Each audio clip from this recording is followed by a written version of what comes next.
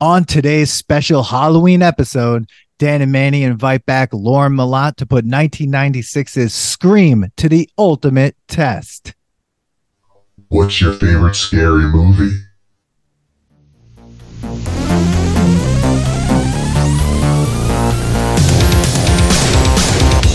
Welcome to the Nostalgia Test Podcast, the show where two longtime friends put their mainstream pop culture past to the ultimate test, the Nostalgia Test. That's what you went with, Dan?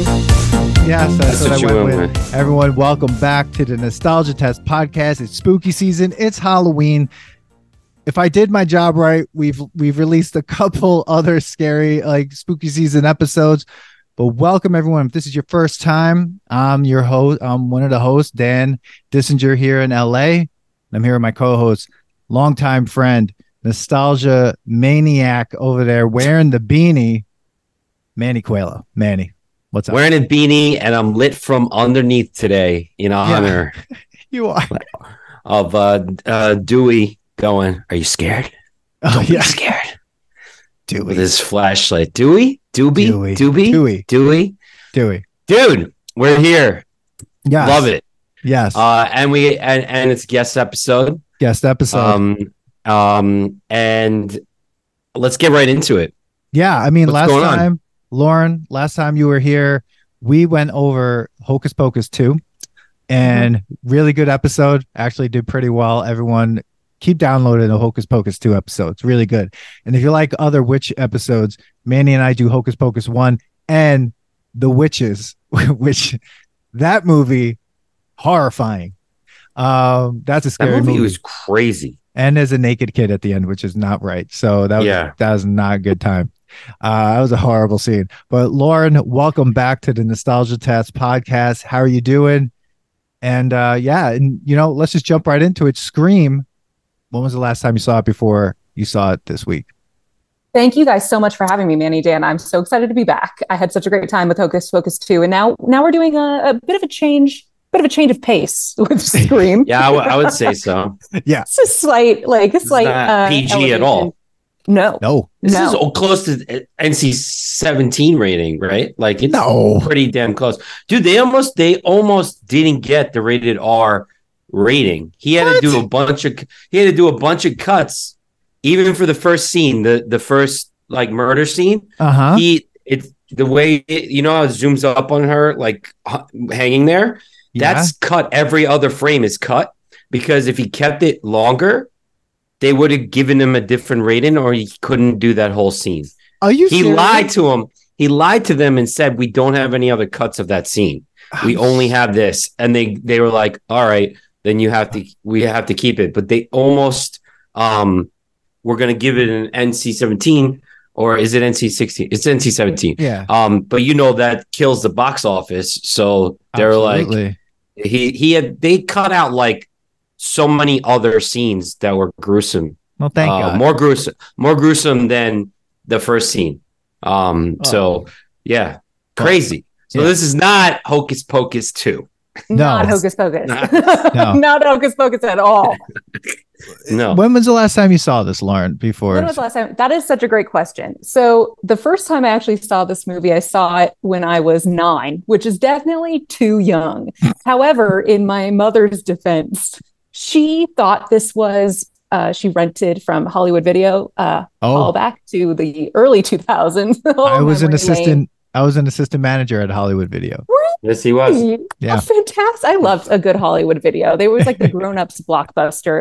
It was like, oh no, it's DVDs now. We're in the future. yeah. It was great. And she thought she rented Scary Movie. And which was super popular with a lot of the kids in school. And she popped that sucker in, and we're sitting there and we're watching the opening scene that Manny just discussed, almost got the movie an NC-17 rating. Yeah. Keep going, no. My mother keeps saying, "It's going to be funny, guys. This is going to be funny." And I watched Drew Barrymore, who I had only known from Charlie's Angels, get sliced open. Oh, but yeah. the entire time I'm being told, no, it's going to be funny. And around the point when she was hanging in the tree, I believe is when my mom went, oh, I've made a huge mistake. So I saw the first part of the movie almost 20 years ago. And then I saw the movie in almost its totality at a sleepover, probably around like 13.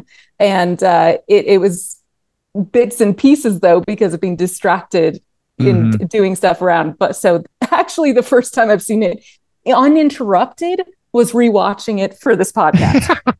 Wow. That's funny.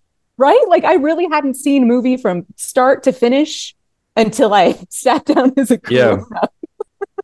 How about you guys? When was the first time you saw Scream? I saw it in theater. I saw it in theater, and then I don't think I've seen it.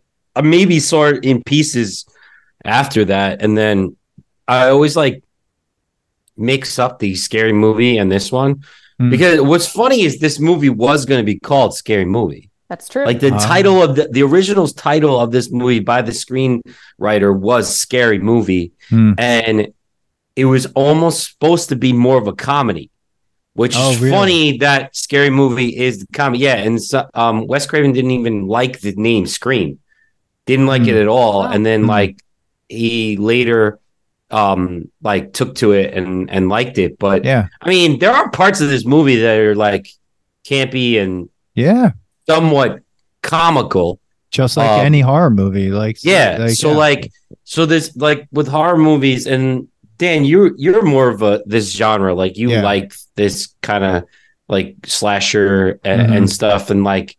But I remember watching this and going like, oh, I like scary like horror movies now because like this like revamped. Like I wasn't a big Friday the 13th guy. Not Friday the 13th. I'm sorry. I wasn't a Freddy guy. No. Nightmare on Elm Street. Yeah. Like there's a lot of callbacks to this. Like, and I've been watching a lot of like hints in this, and I'm like, oh, like Johnny Depp was in Nightmare on Elm Street, and he dies heinously. And like there's like the guy who plays the boyfriend, Skeet Ulrich. He was casted because he looked like Johnny Depp. Yeah. Johnny Depp goes into his girlfriend's window the same way he does in this movie, which is also funny because the screenwriter is Dawson's Creek screenwriter. Holy shit! Yes, and doesn't Dawson Creek use his window all the time? Yes. So I was like, oh, this guy just loves this guy. The writer loves men going in through windows. That's creepy. But like I was watching this film and I was like, why does this sound like Dawson's Creek? Like everything that Neve Campbell would say, like the way her like comebacks were and stuff. I'm like, this sounds like Dawson's Creek. Why is it? That makes so much fucking sense. He's the writer of Dawson's Creek. Holy shit. He came up with Dawson's Creek. Yeah. Wow. You know what I thought that was interesting. Kevin Williamson also helped create The Vampire Diaries with Julie Plec. With another piece of trivia, Julie Plec was Wes Craven's assistant on this movie and then became a producer in subsequent Scream films. But her and Kevin Williamson worked together to create The Vampire Diaries, which I thought was amazing that they came together decades later to create a TV show. But he's very good with teen writing. Yeah, he does a great job. They tried other directors too, and the directors were making it more comedy like, and the producers at the time didn't like that, and they didn't want it to go that way. And then that's when Wes took it over. This movie, it came out in 1996. We were freshmen in high school. I was in a marching band, which that's its own horror film. And and I remember going to the movie theaters with my friends for this, and we were like 15 years old, and we had to get someone else to buy the ticket. So here we are standing in the movie theater being like trying to pick the couple that's gonna buy these movie tickets for us. And we're just like, we're running out of time, we gotta fucking ask someone. And like, remember I was with, we'll just bleep out the last name, I was with Tom Bro Hugs and I don't know who else, and I remember him going up to this couple going like asking them to be like, just pose as our aunt and uncle. and just try to buy, or at least my aunt and uncle, and buy the tickets. We'll give you whatever. And the guy was such a dick about it, but he did it anyway. And then we thought they were going to see Scream. So we walk into a movie theater with them, sit in the front row. The movie starts. I don't know what it was. And I'm like, this is not Scream. I'm like, shit. We had to run out of the theater and look for the Scream theater and then run in and watch the film. That's awesome. Dude, wow. This movie was huge at the time when it came out. And then, you know what? Like, I mean, if I look at the facts, like, first of all, it has an amazing cast. You got David Arquette, you have Neve Campbell, Courtney Cox, who is always killing it, Matthew Lillard, Rose McGowan, Skeet Ulrich, which, I mean, watching Skeet Ulrich in Riverdale, love Skeet Ulrich.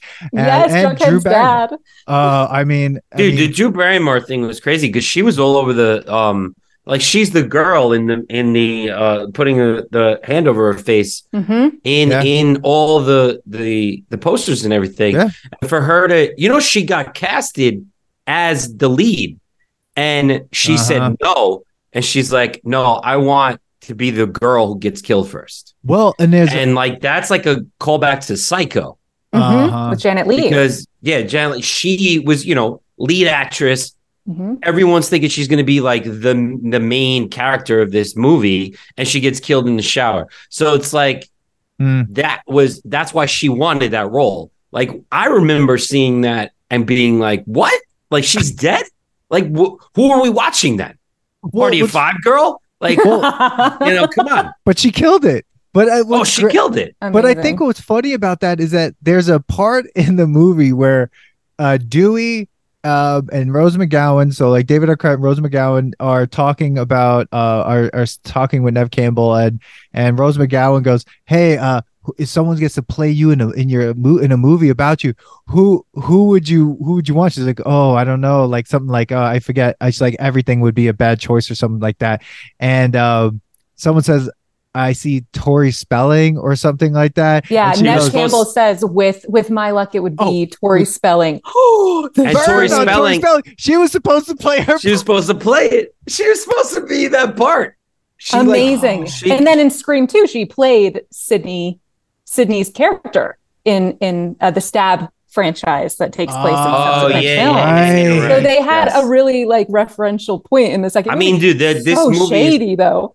This movie is like meta beyond meta. Like it's like satire, and it was supposed to be a satire, but also like the best homage to this genre, right? Like I thought it was great because it knew what it was making fun of. Like it knew itself. It didn't take itself so seriously, and yet it kicked off. Like if you remember, this kicked off like a lot of horror. The horror genre being more mainstream. Yeah. Like this was like the kickoff of I Know What You Did Last Summer. Yeah. Like it was like all Kevin Williamson. Yeah, all these people were like intertwined in all these movies, and it was all the same shit, but you win. Mm-hmm. Like I remember watching a couple of I Know You What You Did Last Summer. Maybe it's all one, but I think it's more than one. It's but three. It was, yeah. So like I know because they're fantastic movies. They're great. So okay. He wrote them. Yep. He wrote The Faculty. He wrote Cursed, Sick, Teaching Mrs. Tingle. Wow. Mm-hmm. Yeah. Damn. Wow. It's impressive. It's very impressive. Did you guys look? Go ahead, Manny. No. You go. Oh, I was just going to say he was inspired by real life murders to write this film, but it was because he was watching the news or reading the news about these real life murders, the Gainesville murders. And then he went into his kitchen and saw that a window was open and he did not remember opening that window. So he actually grabbed a knife and called a friend and was walking around the house with a knife while his friend was making fun of him and making, scary movie sounds over the phone. And that's where he got the idea for this film. Didn't he do it wasn't it like 18 minutes he wrote? Like not 18, he like wrote 18 pages or something. Like a trim was like script. And then kind of forgot about it and like came back to it. And it was just how things go when things do really well in Hollywood. Like it was like serendipitous things happened and it made this movie. And I don't think they believed that it was going to be this good. Well, I mean, the budget was like somewhere between 14 and 17 million dollars, and this movie made 173 million, I think it was. Let me look again because I had it up. Yeah, It was 173 million dollars. That's a lot of movie. And this movie didn't even come out in October. This movie came out December 18th in LA, and then like across the United States on December 20th. So that means that this movie was kind of a throwaway. That's what they do with these types of movies. They're like, I don't fucking know if this movie's going to be good. And they just throw this shit away around that time. This is a movie that they send to the movie theater in packages, right? I found out that movie theaters have to take in movies if they want a big movie, they have to buy other movies too and play them, which I didn't realize that. But somebody who worked in a movie theater told me that, like, if you know, like, you know, a Tom Cruise movie is coming out and you really want it as a movie theater, you also have to promise to buy 6 of these other movies and you have to play them. This is probably like, yeah, whatever. We'll put Scream on there. But you also have Drew Barrymore. Like, nobody knew that she died first, right? So you're selling it as a Drew Barrymore movie, and then you get everybody hooked right then and there. I mean, that scene, the first scene is by far the best scene in the movie. To me, the best scene in the movie. It has everything you need in horror. Like, there's comedy in it, suspense, the music, the way it's shot, the popcorn. Oh my God! Did you guys make popcorn ever that way? Pop. Did you? No, I never made Jiffy Pop on the stove. Really? I've only ever done microwave or like air pop. I watched that. It's fascinating to watch. You're like, oh my God, this is such a time capsule of the 90s. Seriously. That's so cool too, because of the suspense of, like, I don't know if you were thinking it, but I'm like, shut the damn fucking stove off as you're running around. Like, are you kidding me? Like, I'm thinking in my head, like, that's what I would be thinking. Like, the house is gonna go on fire. But she's thinking that she's getting killed. But she won't shut off the damn gas. She gets the knife. She goes back and forth into that kitchen about 8 times. First of all, she hides behind a television. Like, that was the funniest part. What was that? Yeah. To be fair, she had just seen her boyfriend, like, eviscerated. So I think maybe she was experiencing a bit of trauma. Like, just a little bit of trauma. Why is she still on the phone with him and not hanging it up and then calling the cops? That's what I wanted to know right away. I'm like, that's a great question. Because she does, like, humor him at some point. She's just like talking to First him, of all, telling her. Yeah, let's go back for a second. Okay. Why are we talking on the phone this long to someone that gave you the wrong number? Like, she was then flirting with this guy. I was like, what the fuck is going on here? If someone calls and, like, oh, I know you got the wrong number. Oh, this was funny. Okay, whatever. And then she stays on and she's humoring him. Oh, yeah. Because there's no social media. There's nothing else to do. Like, social media would change. Where are they? That, like, they live in beautiful mansions, but in the middle of farms. Santa Rosa, California. That's where they are. I know. Do they all live in vineyards? Like, what the fuck? It's like these stunning, beautiful cottages. Yeah. And they all, like, get dropped off individually by the bus. Like, I used to go to a bus stop. Yes, the bus. We never got individually dropped off. Another horror. Nev Campbell's, like, she walks out, goes to her mailbox. I'm like, what the fuck is this shit? I'd also like to point out with the Casey scene in the beginning, not a single door was locked when she does the frantic locking of the doors. Not a single one was locked. I was like, oh, okay, so we're a woman at home without our parents. It's dark outside, and we're just leaving doors open. We're just leaving doors open. Maybe it's a false sense of security. Maybe being a vineyard girl. I think maybe it is because I go to Vermont a lot, and I know that Vermonters, well, I snowboard. It's what a brag. I'm just saying that Vermonters who live there, they're just like, they brag about I lived here for 40 years. I've never shut my door. I'm like, what are you talking about? Like, bears could come in. Like, there's people, they're drifters, man. Like, come on. Like, come on. But that's a New York state of mind, Billy Joel. But that's a New York state of mind because, like, nowhere am I ever going anywhere where I'm not locking a door, closing a window, Absolutely. shutting my lights, like doing all these things. See, I have that issue. I don't really like my wife, man. She locks right behind me. She's like, absolutely. If things like as soon as we let the dog out and in, locks. Like, so when I saw that first scene, I was like, this wouldn't be my house. Like, that's no way. It's horrifying. It's absolutely, it's like, how did we get this far? You should see me get in and out of my car. Getting into my car, it's a frantic run in and then shut the door, lock it. Like there's no dilly dally. That's how I used to run through my basement. The light on and like. Exactly. Why? But why do we do this, guys? Why do we do this? Because we know the rules of horror movies. Yes. That's Absolutely. why. Yes. That is why. Because we Jamie Kennedy killed it.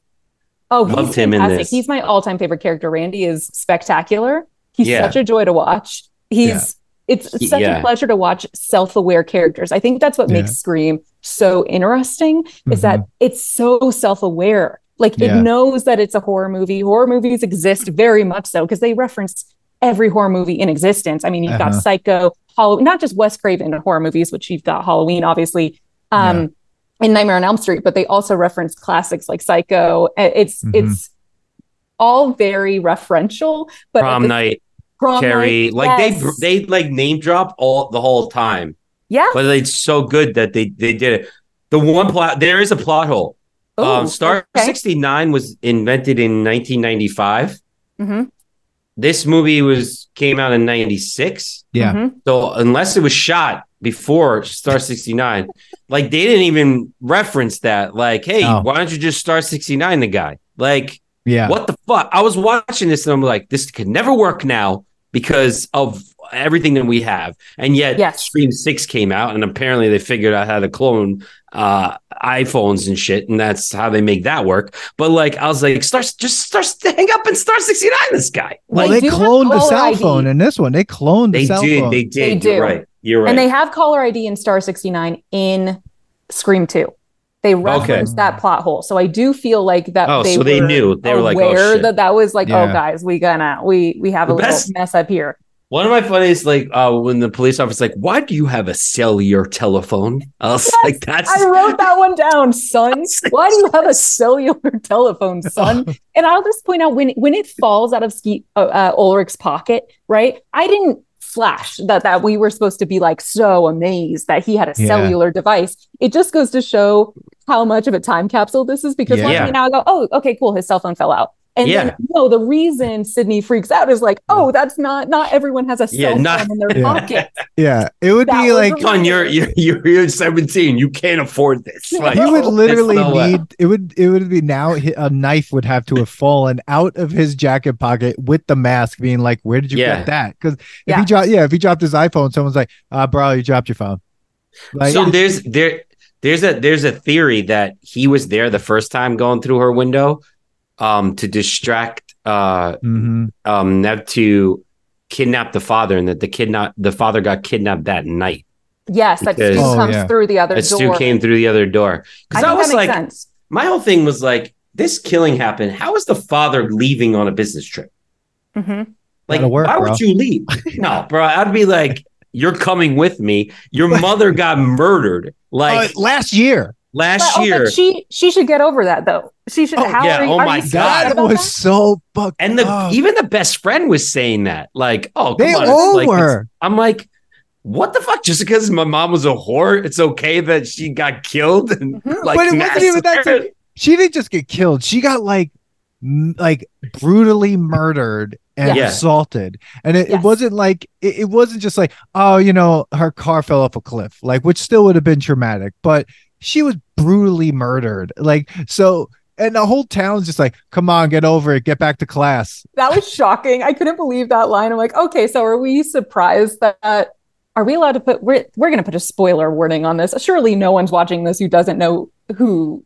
Oh no, if they follow us, they know. Okay, we're good. Yeah, I mean, surely we know Billy is a psychopath just based on the fact that he's like, you're still upset about that whole dead mom thing? Like, can we just have sex? Let's get. And he's obsessed. And he's obsessed with like movies. Like he's comparing his relationship to PG ratings. Like, oh, we started as a G. We went up to almost an NC-17 rating. Like, this guy only wants to compare himself to movies. He's like, lately, we're just edited for television. I'm like, what kind of bullshit? That is like that is one of those lines that is a Dawson's Creek line, because that's how they would speak to one another. Like, in, like weird quotes like that. That's very much teen television show. Yeah. All I know is I was watching their relationship. I'm like, your relationship sucks. Like, you're a terrible relationship to be in. This is a horrible relationship.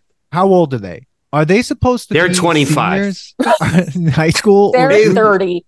They're just like any like typical 16? 90s. Yeah, they're definitely 16, 17 years old. 16, 17. Yeah, that makes sense to me. Yeah. How about Creepiest part of the movie, ready? Yes, go for Henry it. Winkler touching her chin. What was that?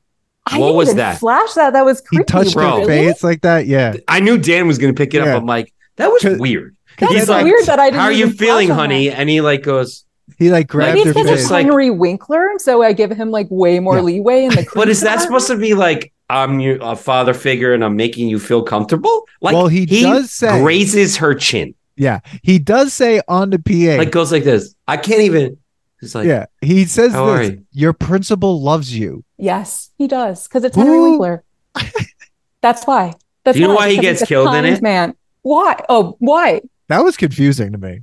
He gets killed because the producers were like, it's been 32 minutes and nobody has died. So let's we need a death. Let's kill the Fonz. Because he wasn't supposed to be credited in this movie because the teenagers were supposed to get the bump that they needed to become superstars. And, you know, he doesn't need that. But he was crazy. Like that principal was nuts. But I loved him so much. Did you notice? Oh, he was fantastic. His jackets from Happy Days, where the leather jackets were hanging in the closet. I thought that Dude, this whole movie is filled with Easter eggs. I love it's crazy. Easter eggs. It's fantastic. The janitor. The Wes Craven. Oh my gosh. Also pulling Fred. Yes, Fred in the sweater. I've never even seen those movies. They're just such a part of the zeitgeist. Yeah. I'm very much aware of them, and I could pick out that Easter egg right away. And I love that it's kind of a nod to Alfred Hitchcock being in all of his movies as well. Sure, it's so good. No, and like then one of the more even meta of that is, you know, when they're in the police station and Dewey's just trying to tell his sister not to talk that way to my superior. Dewey. She closes the door and she goes, the janitor's your superior. That's because the janitor is Wes Craven. Oh, that's who's Fred. So they even like went into that. So I was like, man, like they're just constantly, every scene that they could think of, they're just like, let's reference something. Like, they basically tell you who the killers are in that one scene in the middle. Yes, with Henry Winkler with the. Are you referring? Well, to that no, they do it there. They do it there, but they also do it when they're all talking. And he's going, "Well, you dated her. She was your ex. Like, you'd have some reason to kill her."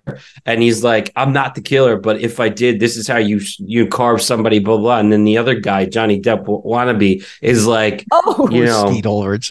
You know, he's like, you know, telling him to kind of back off on like saying too much. Yeah, like they're both like about to just like give it away. Well, Matthew Lillard cannot just stop talking. Like his character is just first of all, SLC Punk comes out in 1998, Scream 1996, and Hackers 1995. So he's already killing it, right? Yeah. But in each one of these films, he is this guy. It's like he was in Hackers, and then whatever happened there, the parents there were like, we gotta move. Like, this is not good. We got to go. So they moved to Santa Rosa, and he becomes a murderer there. And they're like, all right, when you get out of juvie, we got to get the hell out of there. Then they move him to Salt Lake City, Utah, and he becomes an anarchist, and his friend dies in the middle of the night. So, like, you know, it's like the craziest thing because he plays like himself in all these films. Yeah, like, but that's what they wanted. You know, like they wanted him to be that. He was so energetic. It was God, amazing. Well, and his best role to date is obviously as Shaggy in the live action Scooby-Doo, and I believe it's 2003. I love that you're saying obviously. Obviously, I don't understand. It's not up for debate. I know this is a podcast where you guys were supposed to share opinions, but this one is it's a fact. I have this under my trivia fact sheet in notes. There's no really room for wiggling around there. So it's like, Jackie's evil in this. Okay. Oh yeah, and I think the breakout performance was Liv Schreiber in the just not having lines at all. He is the killer that got framed by these two 15-year-olds or whatever, like literally. Like it's just a picture of it. It's just him like, hey, I'm Liv Schreiber, and then putting him in a car. It's well, let's talk about one of the best cameos. Did you guys catch Linda Blair? Yes. Yeah. As the reporter. And she's asking, she asks something that's like familiar to The Exorcist. Oh no, she asked, what did it feel like to almost be brutally butchered? Yes. That's a reporter is not going to ask that question. Like it's going to be more like, how are you doing? Or, oh my God, like, how did it feel to be brutally butchered? And it would be if they're possessed by the devil. Yes. It's remnants left. You know, the captain is also the cop that was in Nightmare on Elm Street.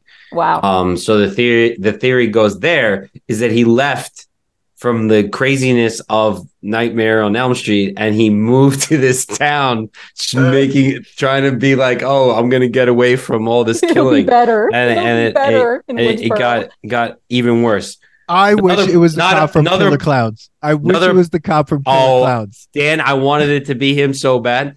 But another thing that I noticed that apparently, first of all, who's deaf in her household, because she has a computer that says like deaf police talk or whatever, and so that she was like using the computer to call the cops.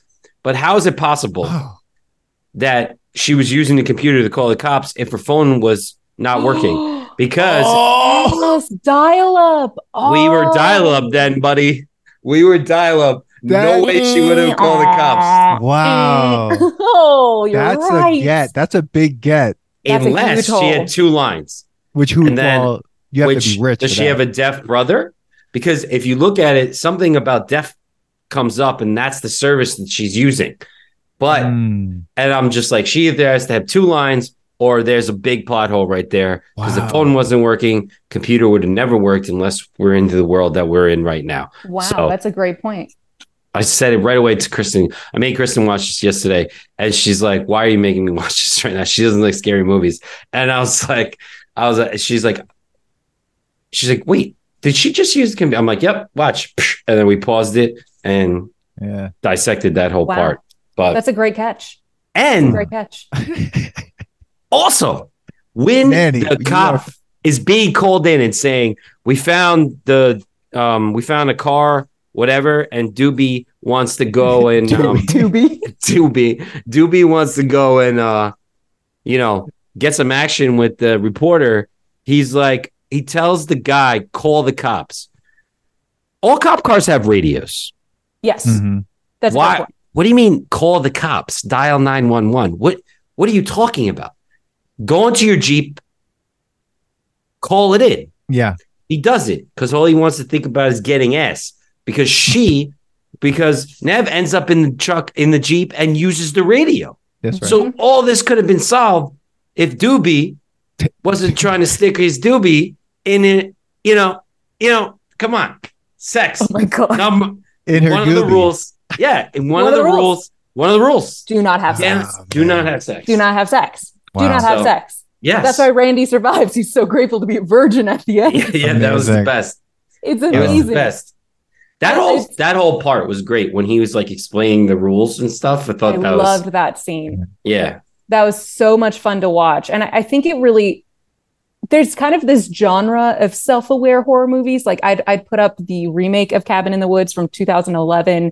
And then 2015 had The Final Girls. I'm not sure if you guys have seen this, but it's another movie where the rules are known. The rules are known in horror to the people in the movie. And it's so much more fun to watch when you're not having to yell at your TV every single thing, like stupid choice that the character makes. Like when Nev is on the phone and he's asking her about scary movies, and she says, "Oh, I don't like that. It's just a dumb blonde with big boobs who runs up the stairs instead of running out the front door." But then she has to run up the stairs because the front door's locked. So you go, okay, well, she tried to make the right choice and she couldn't. So at least we're rooting for her, not going, oh, okay, so the blonde with big boobs went down into the basement with a flashlight that's like glitching. The batteries are almost dead. And she goes, no, I'm going to go down. I'm going to go down anyway and not telling.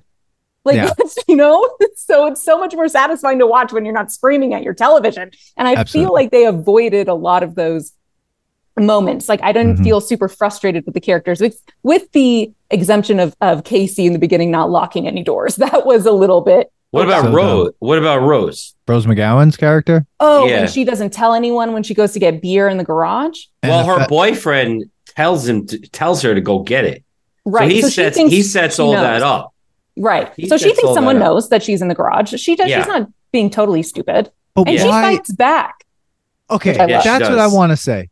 Yeah. This Ghostface takes a beating. I mean, he's getting bottles cracked. Like, it should hurt. Like, he shouldn't be able to do. Like, I feel like if people just kept fighting him instead of running away, I think like he would have been killed. Yeah, he wasn't that strong of a person. No, it was Matthew Lillard and Skeet Ulrich. But it also it depends on who it was, though. I think that one was Skeet Ulrich because Billy was not invited to that party and Stu was inside. And then after she dies, Billy comes to the front door and you actually see him smirk at Stu, kind of, I did it. I took care of her. So he kills her. Because Nev gets it on with Nev Campbell. Yeah, and Nev says, Rose will be upset. Well, Rose's character would be upset if she saw you here. And and he gives the signal like, well, she's dead anyway. So she's hanging from a garage door that no one saw. No one saw. Where's that garage? I think it's in the back of the house, right? So I don't think anyone, that was my understanding of why no one saw it when they were walking away. And that's why Sydney saw it when she fell out the second story into the boat in front of the garage. Into the boat, thank God. Just rolled right over. It's just like, family's got a boat and everything. Yeah. Stu's very well off. Stu's that's why he knows his parents are going to be so mad at him. Stu got crazy because of his best friend, or he was did a maniac. Did his best friend just was able to like kind of I guess groom him because of his like love to his ex-girlfriend. It was kind of peer like pressure, Mandy. Yeah, it was kind of like, oh well, our first killing is going to be your ex-girlfriend. Like what? Like, well, I killed the mother a year ago, and now we're gonna kill your ex-girlfriend. Like, all right, sounds good. These police officers feel bad for Stu at the end when he's being sliced and my God, yeah. You're like, movie. God, you hit me with the phone. I'm dying here. I feel a little woozy. Did you really call the police? My parents are gonna be so pissed at me. That's when like the comedy comes out, but like that's also part like when they're explaining too much, where they could have just killed. They could have just pop done, right? Yeah. But like they had to explain like that rule wasn't explained or talked about, and I thought it was great because it was like, when the killer is going through his little narration, you could just do whatever you want because he's distracted in the talking that he wants to explain everything. So this is where horror films like Texas Chainsaw Massacre, like they don't abide by that. Like there's no talking. Like in Texas Chainsaw Massacre, it's literally just like people make the wrong mistake of going inside a house that's not theirs. And once they do that, it's over. Like, and then one friend dies. And then everyone's got to go, let's go look for that person. And then they all go into the house and then they all get killed. Like, you know what I mean? There's usually one survivor, but then some maniac picks her up and it's just like, oh, that's the final girl. Right. And then they did the remake with Jessica Biel. And then I think she actually does escape. She does on her own. She actually drives on her own out of that. But it's funny how like to me, horror films, something happened at a certain point where like it went from like horror films and telling these like really interesting, like crazy, like slasher stories and whatever to just straight up torture films. Yes. And like Saw, you mean? Yeah, I can't watch that.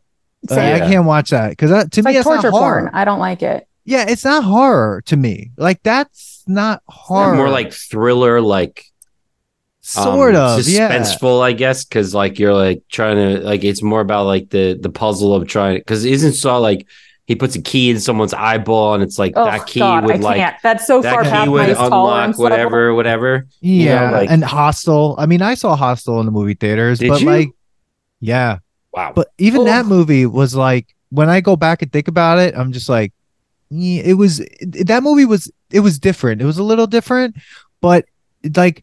It just like it became just like this crazy, like way too violent. Like House of a Thousand Corpses, I feel like is like Texas Chainsaw Massacre, like modern day.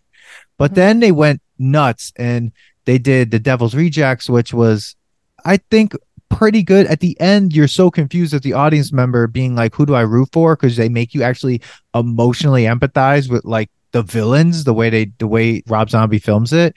But like, there's no real horror anymore. Like it's just much, because I wouldn't say Purge is not a horror. That's just Purge is a whole other fucking thing. Yeah, like we are, whatever. But it's like a psychological thriller. Yes, I would think it would fall into that category. And I think just in the 90s as well, there weren't any true slasher flicks happening up until this point. Like you had Misery, which was, all of it was very fantastical. None of it was based in reality. And I think that's what makes Scream so freaking terrifying, is it's very grounded. It's hilarious. And obviously it's funny. And like, it's also, you're laughing while also having your adrenaline pumping because it is truly scary, but it's very much based in reality. Anyone could be Ghostface and it could happen to you. Someone could call you on the phone, even if they, theoretically you could star 69 them, but let's pretend that doesn't exist. They could torture you on the phone and come into your house and wreak havoc on your life. And all the other movies like that's based in fantasy. Misery, that 1990. Yeah, probably only an issue with Misery if you're a writer who has a lot of fans in snowy regions of the country. But it's just like, then Silence of the Lambs, also very like, the serial killer in Silence of the Lambs is so insane that I don't watch that and go, oh, this could happen to me. Like there's a chance that I could be in a hole, someone saying it puts the lotion on its body. Like, oh my God. I don't feel like that's a high risk situation for me. And 7, I'm also, not too concerned about what box my head is going to end up in. You know what I mean? But like Scream, I could, this is, God bless my parents listening to this, I could be stabbed. It could happen. Like I watch it and go, like this is based in reality as much as one of these films can be. And I think that's what makes it so good.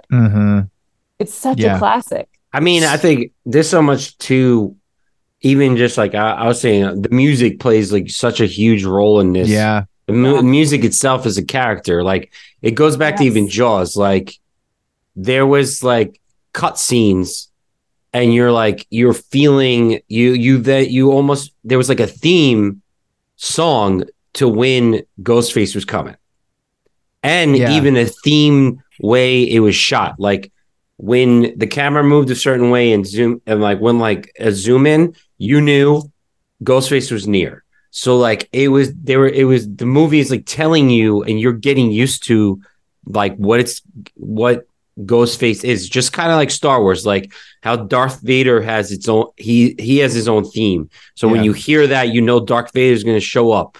And then even the Jedi have their own thing. Like everything had its own theme. So like that plays a huge role of suspense. Your heart was beating a little bit, even like faking you out a little bit when she opens up the closet at her house, and you're like, oh, she's going to close it, and like the guy's going to be right there. And he wasn't, but then he was in the closet later on when she wakes up, and you're like, how is she that tired that she goes to sleep? What's she taking a mid nap for? No one should be sleeping or showering or doing anything in horror films. Like, it's just like, you should be, I would, another rule. Another, get the fuck out of town. That's rule number 1. Don't stay. Like, don't stay. That curfew scene was almost a little too much because of what we went through 2 years ago. Like everyone's shutting the doors. I'm like, somebody joked around, I saw online, was like, nowadays it would have been like, no, there is no murderer, and there would be like protests outside, and like everybody's like fighting against like the curfew. True. Like, but it was, why is she, like, to me, I was like, first of all, all the lights are off in her house when she takes a nap. Like it's like she felt so tired. The melatonin was so much that she's waiting for her friend to get there at 7 o'clock. What a shitty friend. You knew she wasn't going to be there on time because she said it like 4 times. She's like, I'll be there at 7. No, I'll be there at 7. She's looking for the movie like to watch Tom Cruise's penis, which that was the weirdest thing. Yeah, like if you pause it right, you could see his penis. I was going to ask you, Manny, you've seen all these Tom Cruise movies. Have you seen I've not seen that. All the right moves. Yeah, I was like, I guess I got to go back and check that scene out. Oh, please. You guys never tried to pause Basic Instinct? Well, no, I'm not saying you shouldn't. I'm not saying you didn't say that. I'm not saying you shouldn't, but it was just funny that she brought that up. They also referenced Richard Gere and the gerbil rumor. So that was she said that real quick. She's like, well, if you just throw it away, say it enough times, you kind of, find out it might be right. And they mentioned, wow, did you just compare that? Yeah, did you compare that to her mother's murder being a whore? Like, what are you talking about? They slut shamed her mom. Oh my god, in this film. the whole terrible. A woman that was brutally murdered. It's like it doesn't matter, and they're just like, well, she was like she deserved it because she was a whore. She deserved it. She was maybe like you said, maybe who knows? Her husband was maybe a shitty guy. We don't know what's going on, right? Like why did they kill the principal? Didn't we just go over that? No, but I'm saying because the producer said that. But I'm trying to think about like what would be. Oh, maybe because he called a curfew. So I think that they got pissed off. I think it was just that it was going to be cool to just kill your principal. I mean, I think the principal could have had a better fight. Figure. Yeah, I mean, well, when he caught those two in the hallway, I mean, that was very much a hint that we were going to have two killers at the end, right? And then even one of those characters is wearing a blue flannel, and Billy at the end is wearing the blue flannel. So they very much tie it in, but maybe it was just an authority figure that they had a lot of resentment towards, or maybe they just wanted to see Henry Winkler die with ghosts faced in his eye. A la Psycho. That was a really good shot. You know what that reminds me of? What? And this whole movie started reminding me of this in a while because also Skeet Ulrich's character is named Billy. And I'm saying it right now and I'm getting goosebumps and freaked out. Black Christmas because of all the phone calls. He's Billy. The voice in it. The eyeball shot. That is it was basically based on Halloween.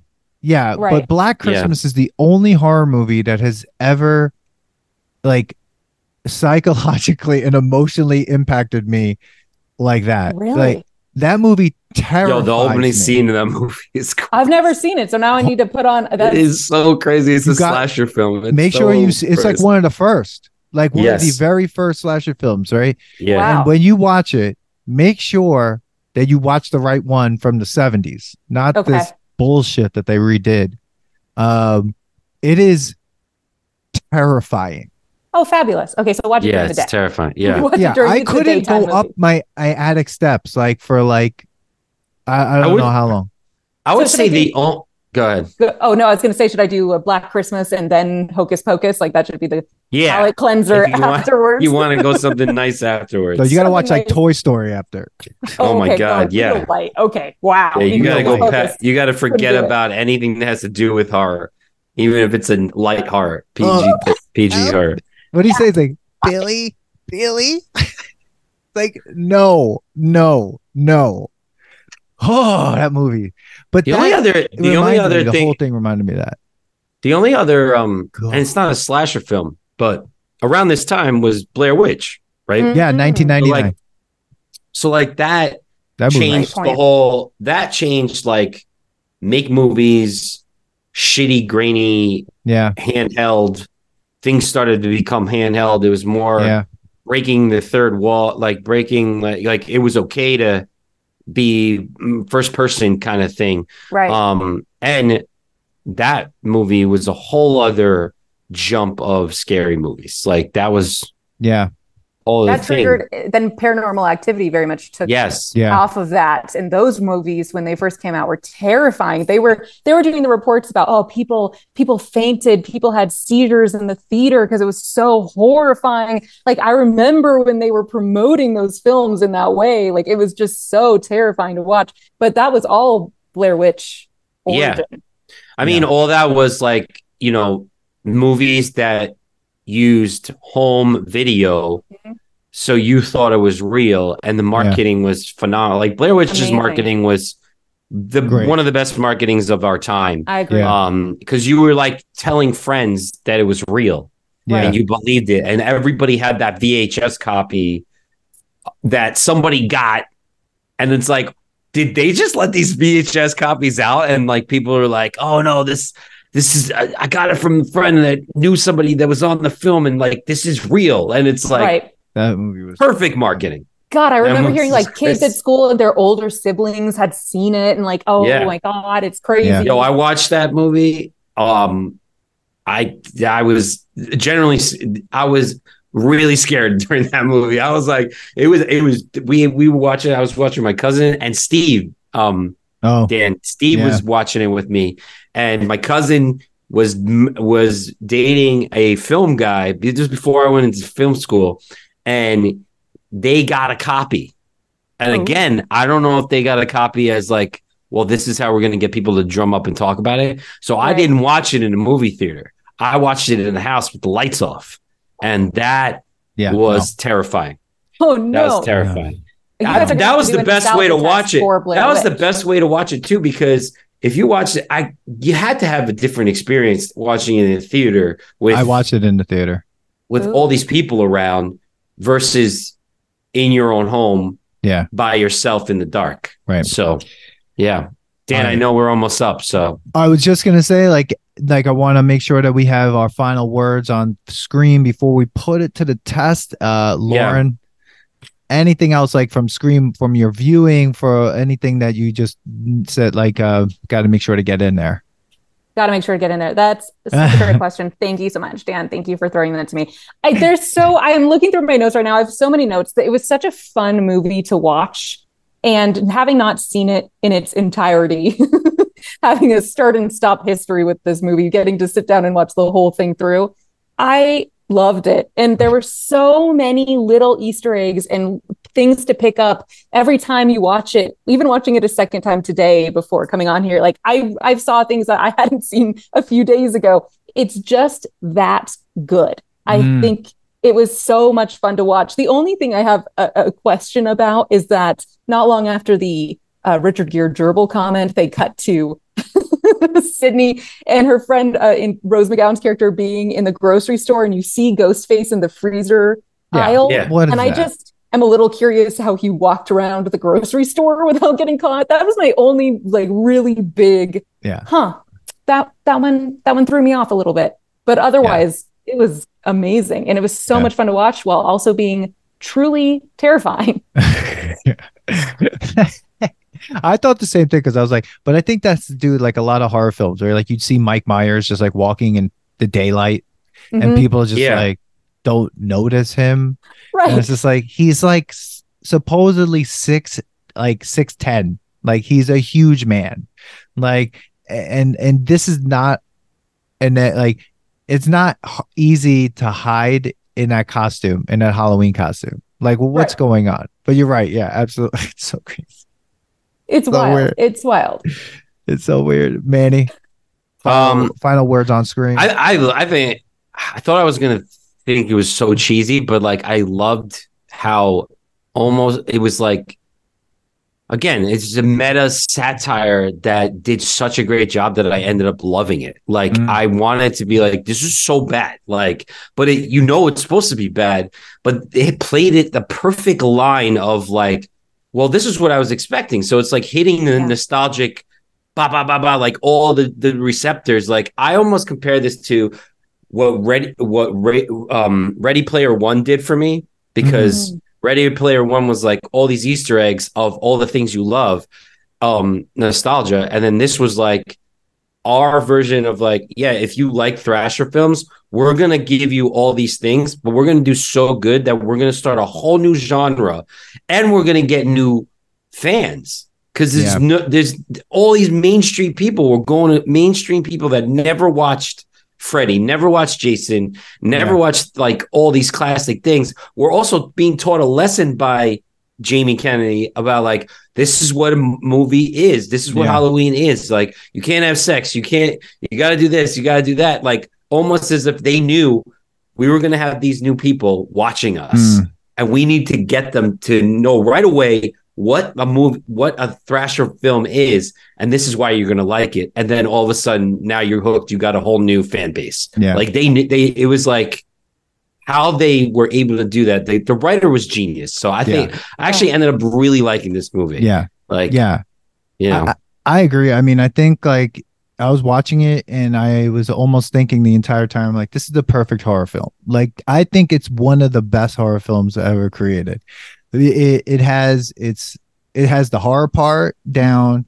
It has the comedy part down. It makes it light because you need lightness in a horror film. It can't just all be disastrous, like gore and just like violence the whole time. That's where people get it wrong. It can't be that. It's got to be funny.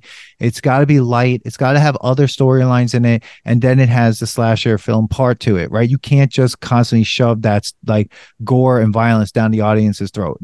It's just too much, right? You have to kind of like lull them in, dole it out, bring it out. Like, there's a lot to be done in a horror film.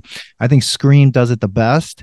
I think I haven't seen a horror film do it like this since Scream. I think in the 90s though, there were some really good ones. The Craft came out in the 90s. That was a really good film. Ulrich and Nev Campbell. Yeah, exactly. Yeah, and I Know What You Did Last Summer. I thought was pretty good. It was pretty good. Those are fantastic. I think it's.